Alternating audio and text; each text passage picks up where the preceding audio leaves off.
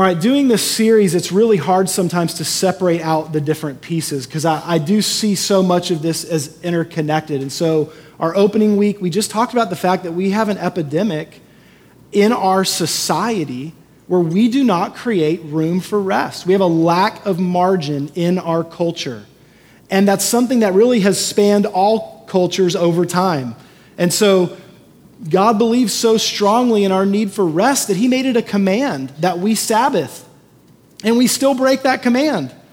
He commands us to do something good for us and we still don't do it.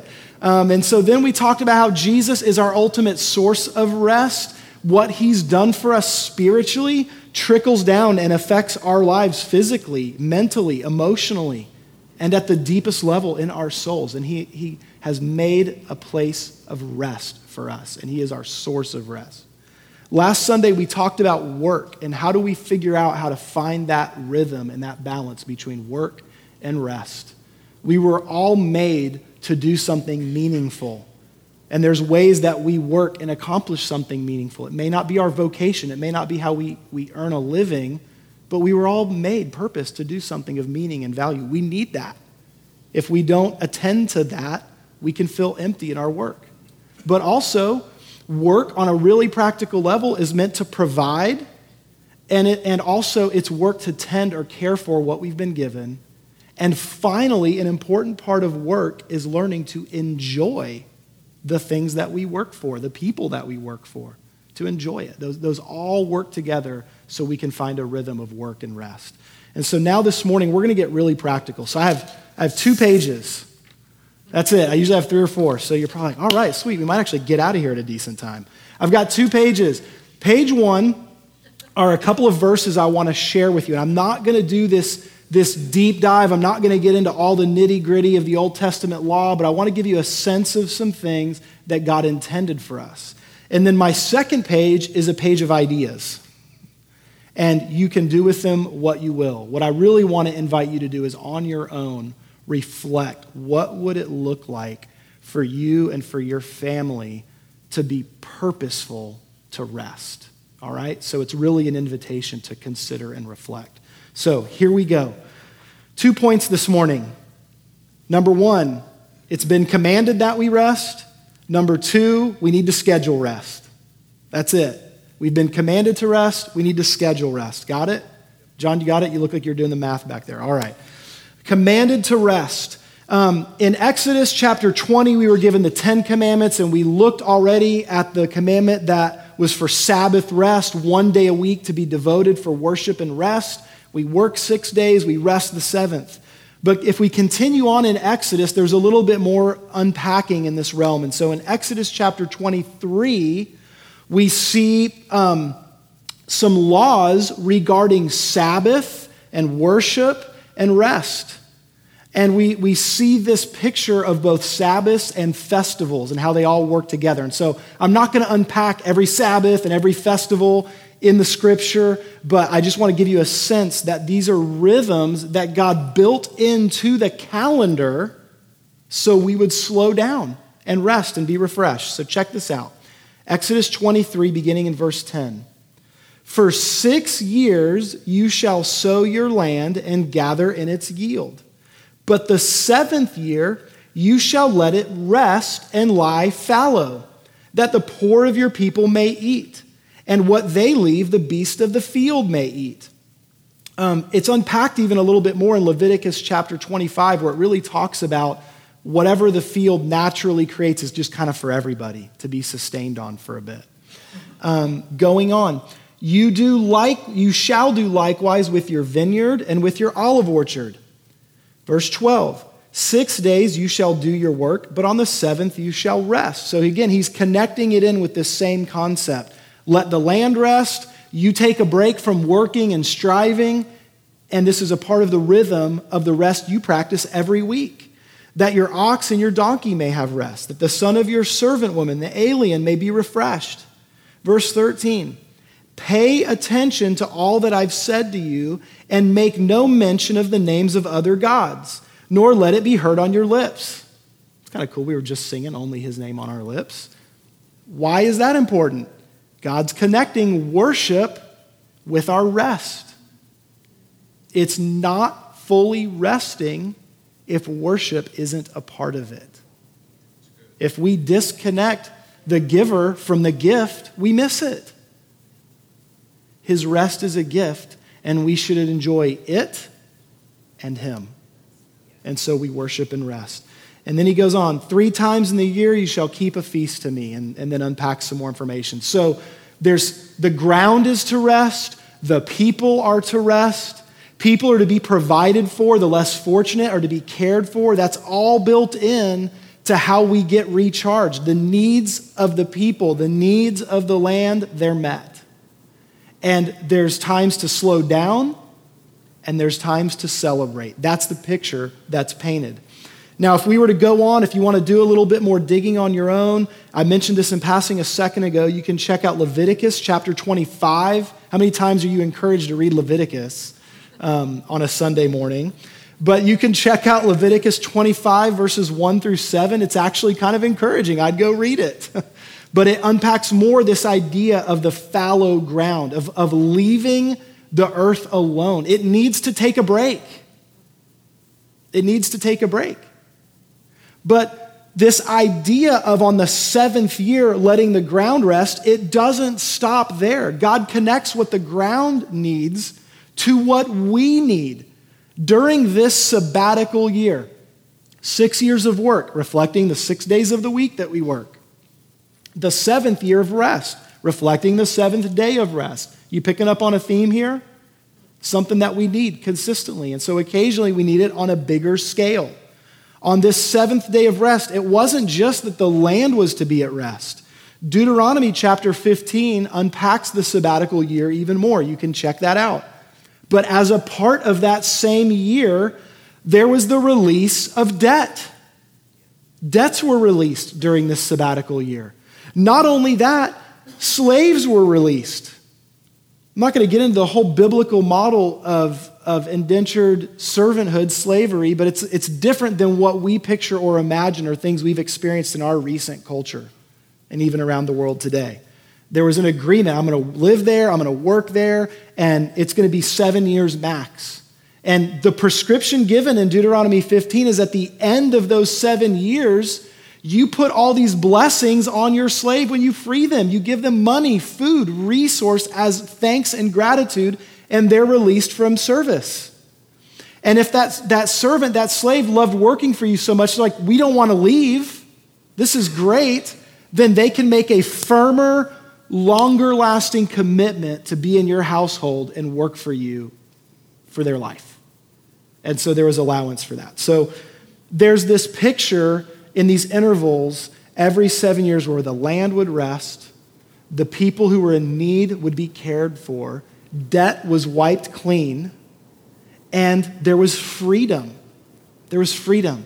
That's the picture of the rest that God intends. Not only that, there's this really extra special day of celebration called the Year of Jubilee. And so there's this rhythm, 6 years of work, a 7th year of sabbatical rest, and then those are to play out in 7 increments. So 7 times 7 is, anybody? 49. Great job. Y'all's math skills are on this morning. 49. The 50th year was to be a special year of rest and celebration. On the 50th year, not only did all those same sabbatical things kind of apply, but it went even further. The land was returned to the people who originally owned it. If you'd run into trouble and you had to sell off some of your land and your possessions to make ends meet, on the 50th year, it all reset and returned to you. And the year was so special, it was such a cool thing.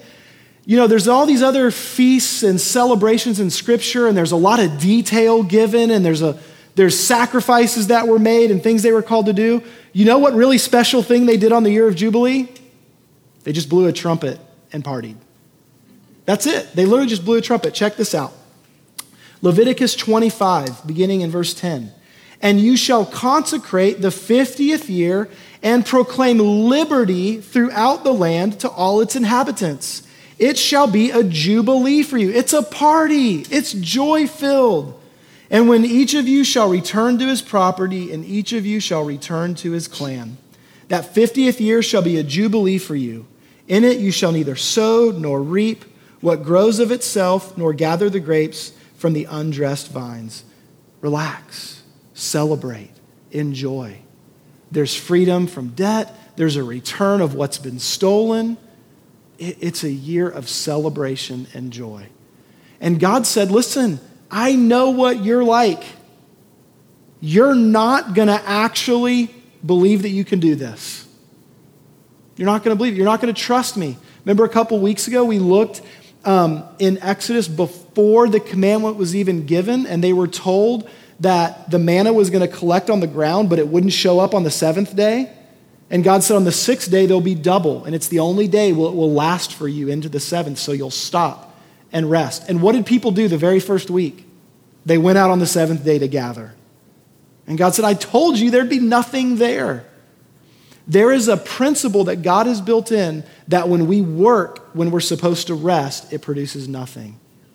But that if we will take him at his word and rest as he instructs, he will provide. So check out this provision that he promises even in this 50th year. Because think about this. The 49th year was a sabbatical year. So there was 1 year of not working the fields and relieving some debt. And now it's year 50. That's the second year in a row. 2 years off. There's no way we can handle that. Watch what God promises. Verse 20. And if you say, what shall we eat in the 7th year if you may not sow or gather in our crop? I will command my blessing on you in the 6th year, so that it will produce a crop sufficient for 3 years. When you sow in the 8th year, you will be eating some of the old crop. You shall eat the old until the 9th year when its crop arrives. God says, if you will trust me on this issue of rest, I'm going to blow your mind with how I take care of you.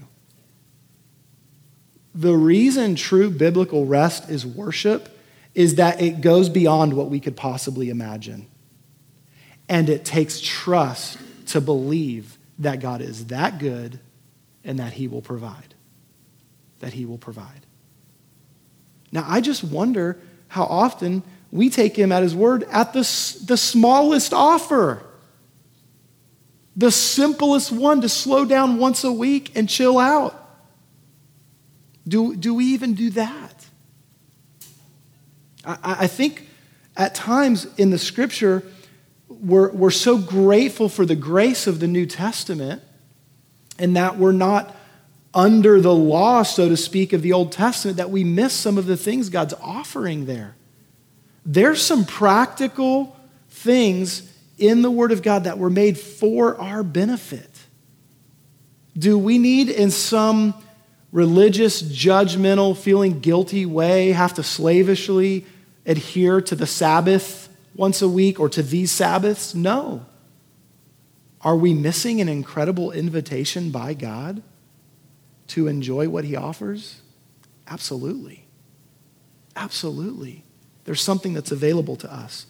Now, this issue of the Sabbaths, it's really cool watching what God laid out, but do you know, these were almost never kept.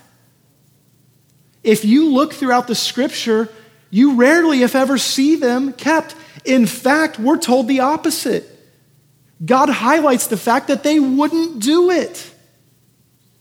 For an example, we don't have to get into a whole Old Testament history for you, but is anyone familiar of the Babylonian captivity, where after years of being in the promised land and then having mediocre at best kings leading them most of the time, through all the ups and downs, eventually they went into Babylonian captivity.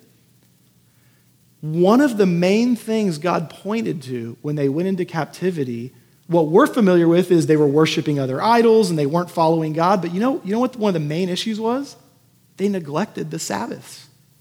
I want you to see this. 2 Chronicles chapter 36. I'm just going to read verses 15 and 16 and then 20 and 21. Check this out. The Lord, the God of their fathers, sent persistently to them by his messengers. He's talking about the prophets of old.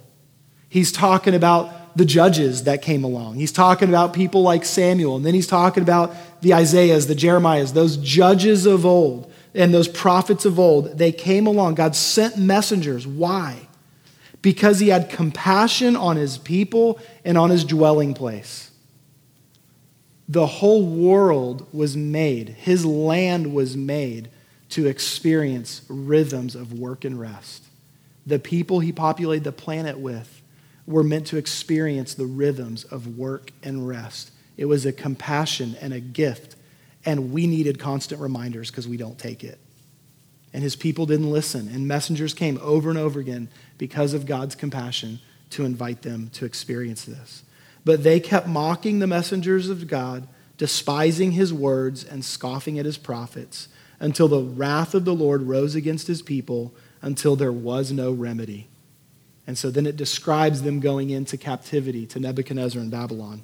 Verse 20, he took into exile in Babylon those who had escaped from the sword, and they became servants to him and to his sons until the establishment of the kingdom of Persia. Verse 21, look at this.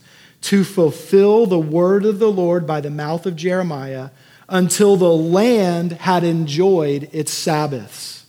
All the days that it lay desolate, it kept Sabbath to fulfill 70 years. They were in captivity for 70 years because the land was dying because they wouldn't rest.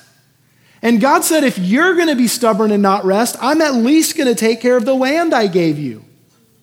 You're so busy not resting, you're harming the other things that are in your domain that you've been called to care for. Are you hearing the implications of that? When we don't rest, we are harmed by it. When we don't rest, the things within our care are harmed by it. God has entrusted people into your care, into my care. He's entrusted a little space on this planet into your care and my care. And when we don't practice the rhythms of work and rest, we suffer, and so does all that we're called to care for suffers. If I don't rest as y'all's pastor, y'all pay the price. You might get some really angry sermons or something. I don't know what all it would look like, but that's real. That's real. My kids are going to suffer if I don't balance my life in the way that God has invited me into. It's an act of trust, it's an act of worship, and it's an act of taking him at his word that he will be the provider and that what he has for us is right and it's good. The land had to lay desolate for 70 years. That's a lot of them skipping sabbatical rests, sabbatical years, years of Jubilee. They're missing out on the years of Jubilee. It's sad. I pray that we won't do that. I pray that we won't be a people that neglect the daily, weekly, seasonally, and even big picture every few years rest that we need. We need it. Our spouses need it. Our kids need it. Our community needs it. Are we even properly representing Jesus? I mean, I wonder how many people outside of the church think of Jesus and the church as a place of rest. I think they view it as a place of judgment, maybe a place of hypocrisy. I'm not saying that's always fair. I'm not saying all church gatherings are full of judgmental hypocrites, but I'm just saying, what if we were known for rest? Jesus was. People in bondage, in slavery, sick people, sinners, they felt welcomed in his presence. You know what he did with them? He had festival meals with them. How often do we see Jesus just stopping at a meal with people? They found comfort and rest in him. We need this. The lives that we touch need this. So my hope is, this whole series has kind of been just trying to convince us of this. I don't know if it's working, but I hope so. But I also want to get practical for a minute. So I'm just going to walk through a few things. This is my list, okay? This is stuff I've experienced personally. I believe I see this in Scripture too, but this is stuff I've seen in my own life. I also want to say I'm still learning.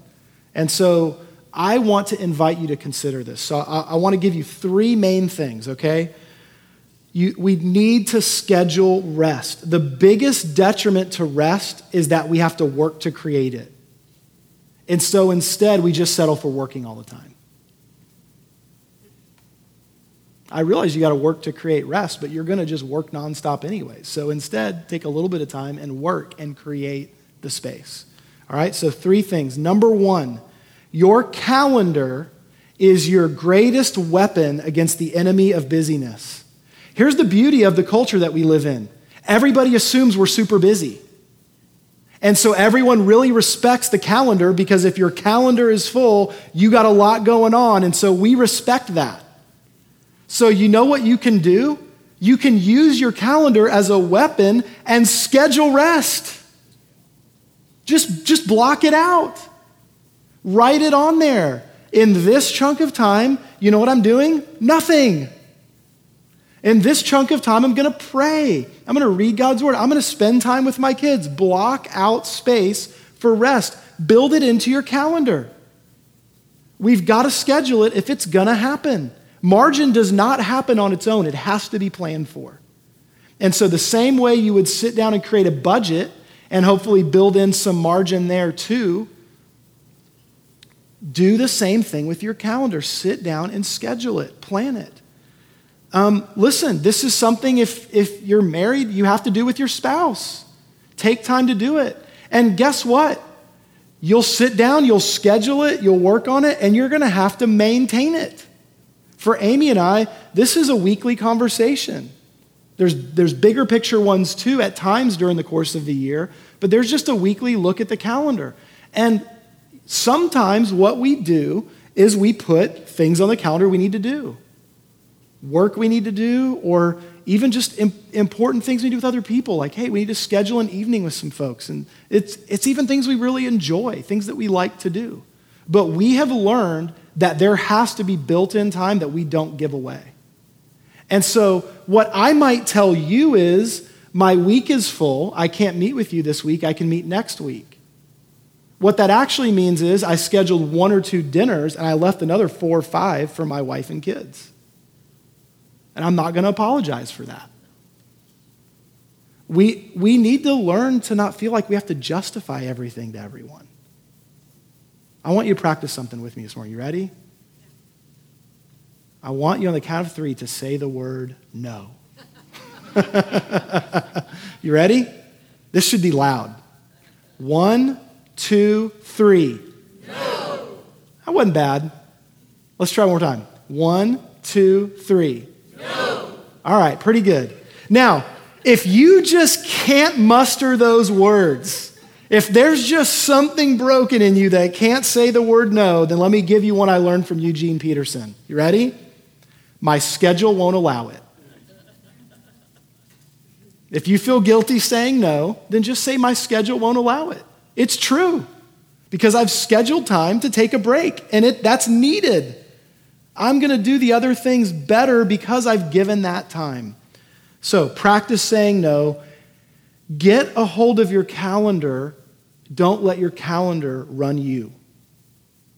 Don't let your calendar run you. What we all too often do is we let a bunch of stuff get thrown on there, and then we're left picking up the pieces.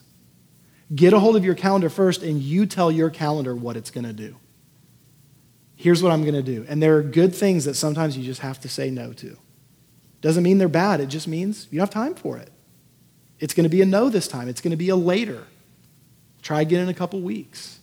So your calendar is a weapon. Number 2, you got to stop and take stock. You got to do an inventory. All right? Now listen, this is where we quit, because this is where the work really sets in. Maybe we can get a hold of the calendar, but we got to take stock.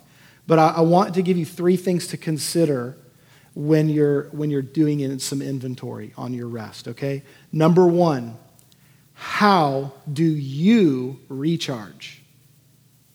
If you don't know the answer to that, that is where you need to stop and slow down and figure it out. What are the things that help you recharge? I'll give you some examples of things that contribute to recharging. Time with people. For some of you, time with people does not recharge you. It drains you.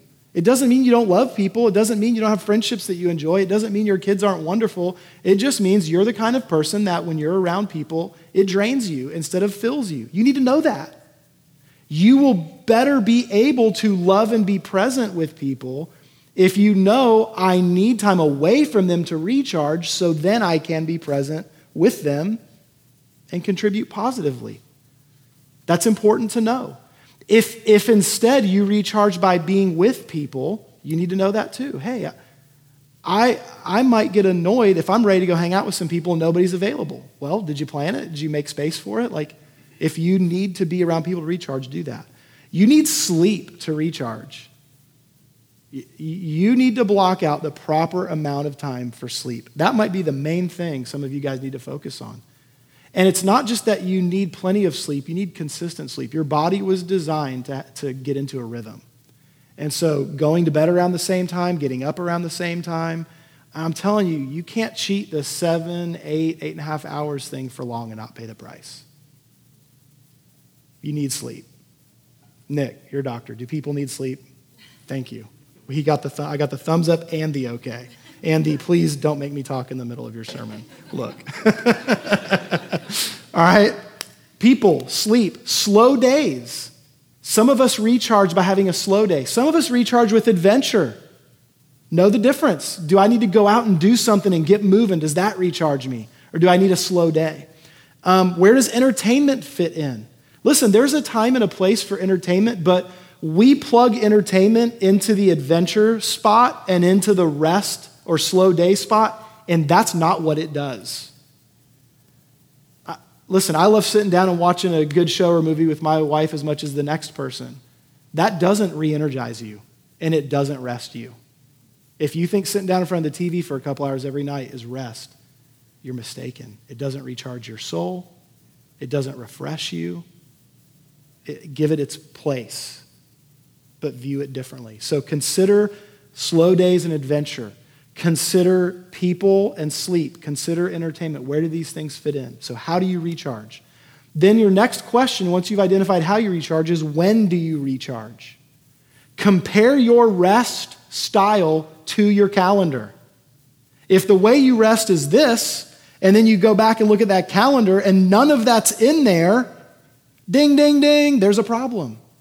There's a problem. Compare the two. How do you recharge? When do you recharge? And then listen, this could have been the first thing on the list. You need to consider who needs to recharge. The first thing I will admit to you is that the more people that live in your house, the more difficult this is. I've got 6 kids, I understand. All right? If you're single, this still takes work. If you're married, it takes a little more work because the answer to the calendar and to the how you recharge are going to be different. So if you have a spouse at home, you have to have this conversation together. How do we recharge? How do we build the schedule to allow for each of us to do that? We need to recharge at times together and we need to recharge at times apart. We got to make space for that. One of you might need to get up in the morning and go for a run. The other one might need to be given permission to sleep in, and so you're getting up with the kids and letting them sleep in. I don't know. You got to figure this out. But who needs to recharge? Your kids need to recharge.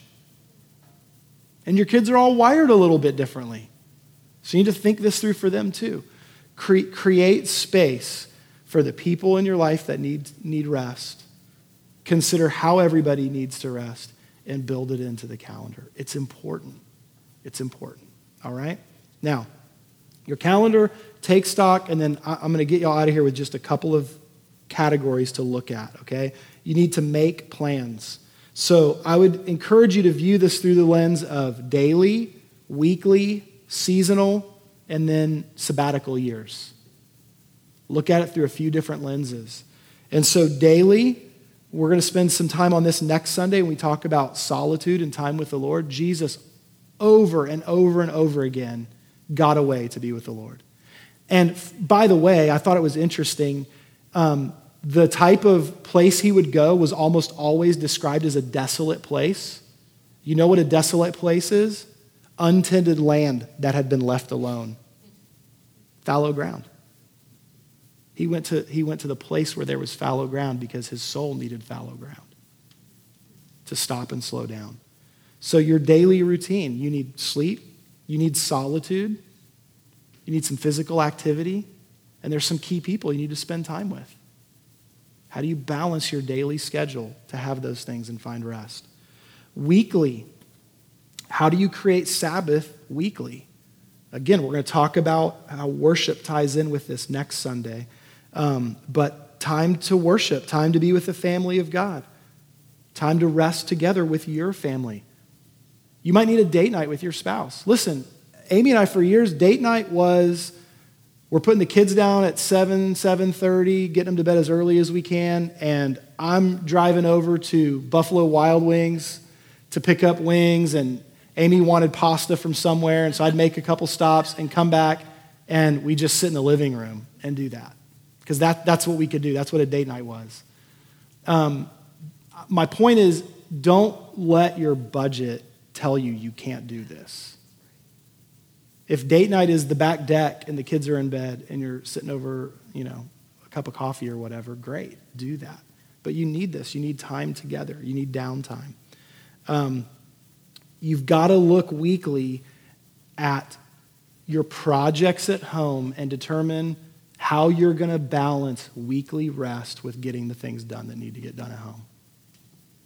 If you tell yourself that mowing the grass and doing the 3 repairs around the house and running errands was your day of rest, you're kidding yourself. It needs to be done, but that's in the work category. That was last Sunday. You've got to be honest with yourself and separate the difference between the two. Now, you might consider working in your garden as restful. Great. I'd put it in the right category. But daily, weekly, seasonally, you need to get away for breaks every so often. This could be going on a hike. It could be the vacation that you go on. It could be a getaway with your spouse. But you need this. And during that time, you need to build in time for that fallow ground. Even if you're active, you need to be able to turn your brain off a little bit. If you're a little more passive, you're laying on the beach, you need time for rest and reflection. Think about the flow of this. Amy and I realized really quick vacation with our family wasn't very restful when we had a lot of kids. We realized that really quick. And so we've done a couple things over the years. One thing I learned was instead of maxing out the days off that I have from work at the place of vacation, I did a lot better if I had a prep day before we went and a day at home after we got back to wind down, to let the house reset, instead of rushing back to work the very next day. And so we started substituting less time at the beach for a better overall balance to our schedule. That may not be the thing for everybody, but it helped us a lot to ease back into life. Because when I would go on vacation and work a bunch to make sure my kids were having fun and then go right back to work the next day, I was like, I don't even feel like I had a vacation. I'm exhausted. The other thing we started doing is we brought a babysitter along. And then our older girls got old enough and we said, okay, we're going to take turns. In the afternoons, there's going to be nap time. And mom and dad are going to go to the beach and sit there and stare at the ocean with no kids that need anything. And somebody's going to sit at the house and you're going to watch a movie or take a nap or do whatever. So we get a little bit of vacation too. We'll go play in the waves and do all the stuff as a family, and then we're going to rest too because we need that. We'll go out 1 or 2 nights without the kids and eat on vacation. We just worked in ways to get the rest we needed, so we all got rest at vacation. Listen, this might seem weird in a sermon, but I'm just telling you, you got to think and you got to be creative. You got to plan to get the rest that you know you need. At times, you got to figure out a way to get away without the kids. But we need this. And then finally, sabbatical years. You got to step back and go, every so often, we got to get away from everything. I got to step back. I need to take some significant time off from work. We need to really unplug. And so every few years, figure out how you do that. My wife and I have done that 2 or 3 times. We've had a couple long weekends. Once or twice, we've been really spoiled and been able to go somewhere really, really great. But you need this. You need to slow down. And in that space, man, that's where there's room for rest, for reflection, for creativity. Y'all, this church was born on vacation. This church was born on vacation. In August or September of 2012, I at least know the year, I can't remember what date, for the first time we went on vacation with the Hawkins to Florida. And it was in the middle of that trip that we first talked about planting a church. And we started to realize there were all these ideas we had in our hearts that were like this. We'd been friends for a while. We'd hung out a bunch. We'd never had those conversations. It was on a vacation when we had slowed down, where all of a sudden all this stuff that was below the surface was allowed to bubble up, and there was room for reflection and conversation. Not only was that the little first seed planted of that, but the final decision was born on vacation. We traveled with the Richmonds and the Hawkins at the tail end of the summer of 2015 going, man, we're pretty sure we're going to go plant a church in Knoxville. And it was like, we got to get away and really prayerfully make a decision. It was on that trip that we all looked at each other and said, hey, we're doing this. Let's go. So I'm a big believer in vacation. I'm a big believer in the need for rest. There is good that comes of that. New life comes from it. Creativity comes from it. Refreshing comes from it. We have to make space for it. God, in his compassion for people, established the Sabbath. He established the Sabbath. Let's not neglect it, and let's not neglect him. Let's plan to rest. My hope is that if you currently do this sort of thing, that this would encourage you to continue the habit and the rhythm of using your calendar to make space, to worship and to be recharged. My prayer is that if this is something that is lacking in your life, you will recognize it as something that God has given you and he's hardwired into you to need. And that you'd invite him to come speak to you and to your family about what it would look like to schedule rest. We need it. And it's a beautiful gift. And then we can step back and go, wow, God, you're really good. You're really good. Thank you. Thank you for this gift. Thank you for the life that I have in you. Thank you, Jesus, that you are my rest. And you've made space for me in the midst of a full, busy life to enjoy the gifts you've given. I just wonder if our ability to even see him and worship him might expand, because it's not an accident that he connects Sabbath rest with Sabbath worship. And it's not an accident that God paid attention to the calendar even if we don't. It's often been said the Jewish catechism is the Jewish calendar. He built it into the rhythms of life to learn about who he is and what we need and his goodness for us. Let's pray. God, thank you for Sabbath rest. Thank you that you've given it to us. You've made us for it. God, I pray that we would learn the discipline of scheduling to slow down, to enjoy you, to get refreshed and recharged. God, that part of how we faithfully tend and care for ourselves and those you've entrusted in our care is learning to rest. Thank you that it's a gift from you. Help us to learn to trust you for it, to plan for it. And God, I pray that we would connect rest with you, with your heart towards us, with being in your presence, because that's the truth, God. You're the source of our rest. We love you and worship you. In Jesus' name we pray. Amen.